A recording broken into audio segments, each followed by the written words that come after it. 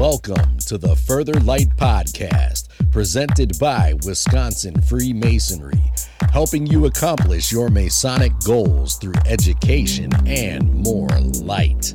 And now, I present to you, Brother Dan Gray.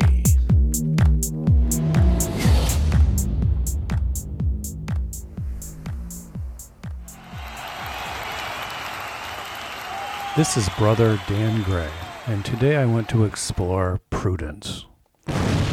When I was younger, the admonition to be prudent had an air of boringness about it, to be overcautious, overly careful, dull, not fun, to be a prude. So to encounter prudence as one of the four cardinal virtues extolled by Freemasonry forced me to revisit and blow the dust off this archaic term, which had for me the aroma of preachy moralizing about it. The intent of this podcast is to define what prudence is, excavate some of its background and meanings, and then explore its significance in our shared inheritance we call Freemasonry. Let's take a step back and check out some dictionary definitions. From Webster's New International Dictionary, virtue is moral practice or action, conformity to the standard of right, moral excellence, integrity of character, uprights of conduct, rectitude, morality. Cardinal means of basic importance, preeminent in importance, superior, chief, principal. So cardinal virtues are those preeminent virtues among the ancients and in the scholastic philosophy: prudence, justice, temperance, and fortitude, the four chief natural virtues. So virtue is correct moral action, doing the right thing. The most important ways of doing the right thing are the four cardinal virtues of prudence, justice, temperance, and fortitude, all of which should sound familiar to Freemasons everywhere. These four virtues seem to very roughly represent two approaches: internal qualities and external actions, being and doing. Justice, meaning to fairly provide reward or punishment, is an external action, and temperance is to moderate all of one's actions and can be construed as referring to outward actions. On the internal side, we have fortitude, which is seen as strength or firmness of mind. And we also have prudence, which is the focus of today's podcast. The dictionary definition of prudence that applies to our current exploration is practical wisdom that conduces to moral virtue, the ability to regulate and discipline oneself through the exercise of reason. Indeed, the Aristotelian virtue of prudence is sometimes referred to as wisdom. In Western philosophy, discussion about how to properly live goes back a long way. Two of the most famous Greek philosophers, Plato and Aristotle, while divergent on many positions, agreed on at least one thing: that a good life and a virtuous life were one and the same. So then, what is it to be virtuous? What is a virtue? Are virtues actions, beliefs, attitudes, or behaviors? Where does virtue come from? In a world full of evil and bad actions, how does virtue get a hold on people? Do men learn virtue from other men? Can it be taught? To greatly simplify, Plato defines being virtuous as having wisdom. Having wisdom leads to proper and beneficial actions. So how does one become wise or virtuous? Is it a natural occurrence, or is it learned from other wise men? The idea that virtue can be taught was questioned in the Dialogue of Meno by Plato. One speaker points to several ancient Greek leaders who were renowned for being great and virtuous, but had morally corrupt sons. Unable to convince that virtue can be taught, Plato concludes that virtue is a gift from God. Aristotle, a student of Plato, is dissatisfied by this non-answer. He proceeds to try and define types of virtues and determine how people can develop and grow in this area. Aristotle suggests that there are two general kinds of virtue: virtues of the intellect and virtues of character.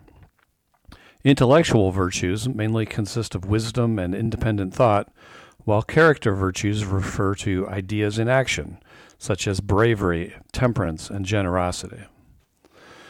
Aristotle then says that virtues of the intellect can be learned through teaching.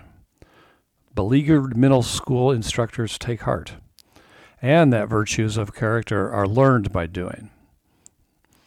You become brave by acting bravely. You become generous by committing acts of generosity. We develop virtuous habits in the same way all other habits are formed. But this begs the question, where does the desire to become brave or generous come from?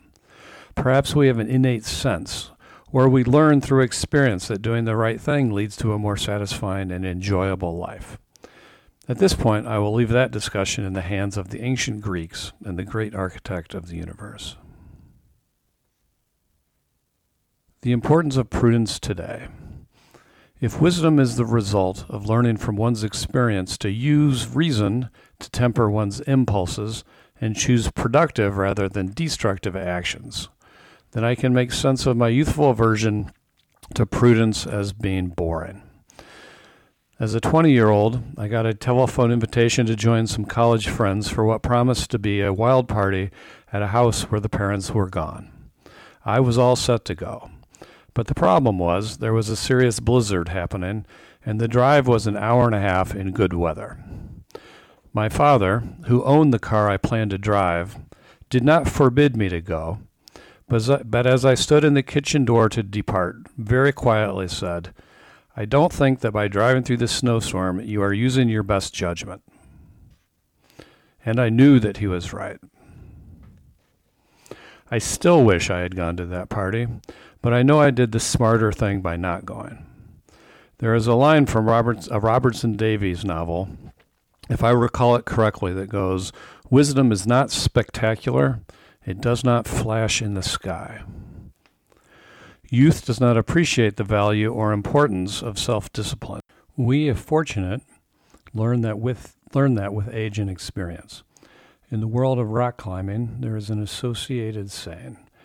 There are bold climbers and there are old climbers, but there are no bold old climbers. The lesson continues. Old climbers become that way through using good judgment. How did they learn good judgment? From experience. And experience is often the result of bad judgment. With a little luck and guidance, we live through our forays into bad judgment and come out smarter and wiser on the other side. According to Webster again, to be prudent is to be capable of directing or conducting oneself wisely and judiciously, morally or intellectually disciplined. That capacity for wisdom must be nurtured and sustained.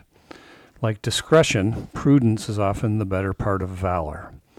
The Old Testament provides this reference from Proverbs 16, verse 21. "The wise in heart shall be called prudent." And prudence is not just a question of individual morality. It plays a role in the actions of groups of men, even of nations. From the United States founding document, the Declaration of Independence, prudence indeed will dictate that governments long established should not be changed for light and transient causes. So we see that prudence has a preeminent place in Western philosophy and as a guide for conduct. What is its role within Freemasonry?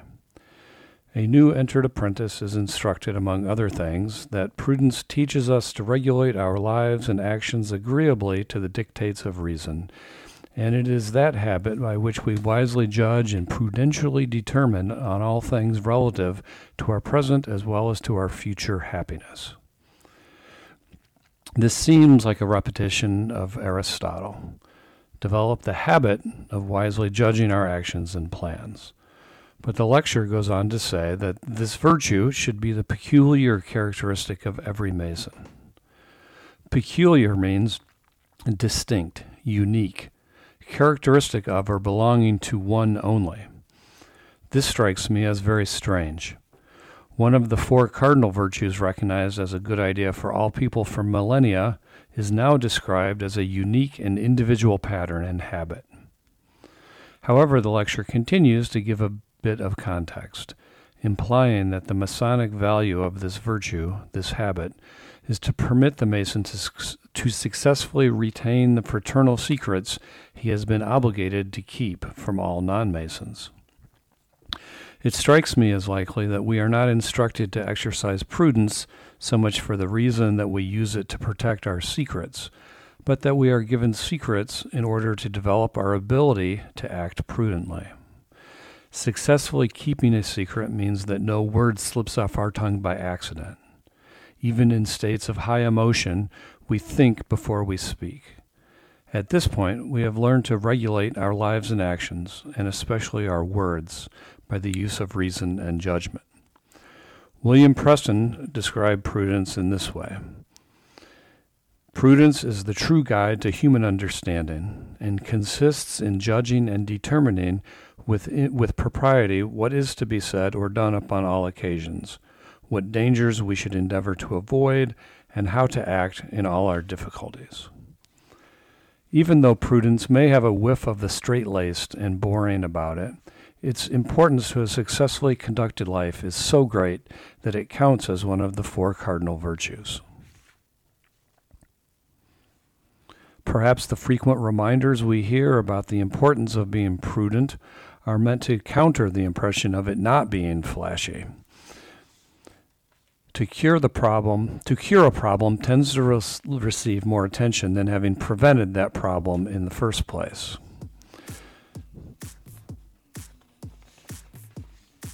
But to call upon the Bible one more time, the prudent man is one who thinks ahead and does not build his house on sand, but builds his house on solid ground, and thus withstands all the challenges and threats that life and nature provide, increasing his chances for a happy and productive existence.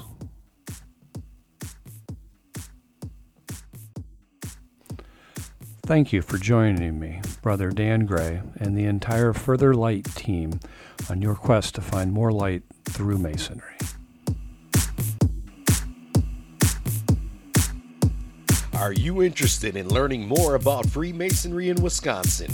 Visit wisconsinmasons.org. That's wimasons.org. Learn more about Freemasonry and access more educational content and further light. Any questions, comments, or suggestions, please email us at education@wimasons.org. Once again, that email address is education@wisconsinmasons.wimasons.org. Thank you for listening.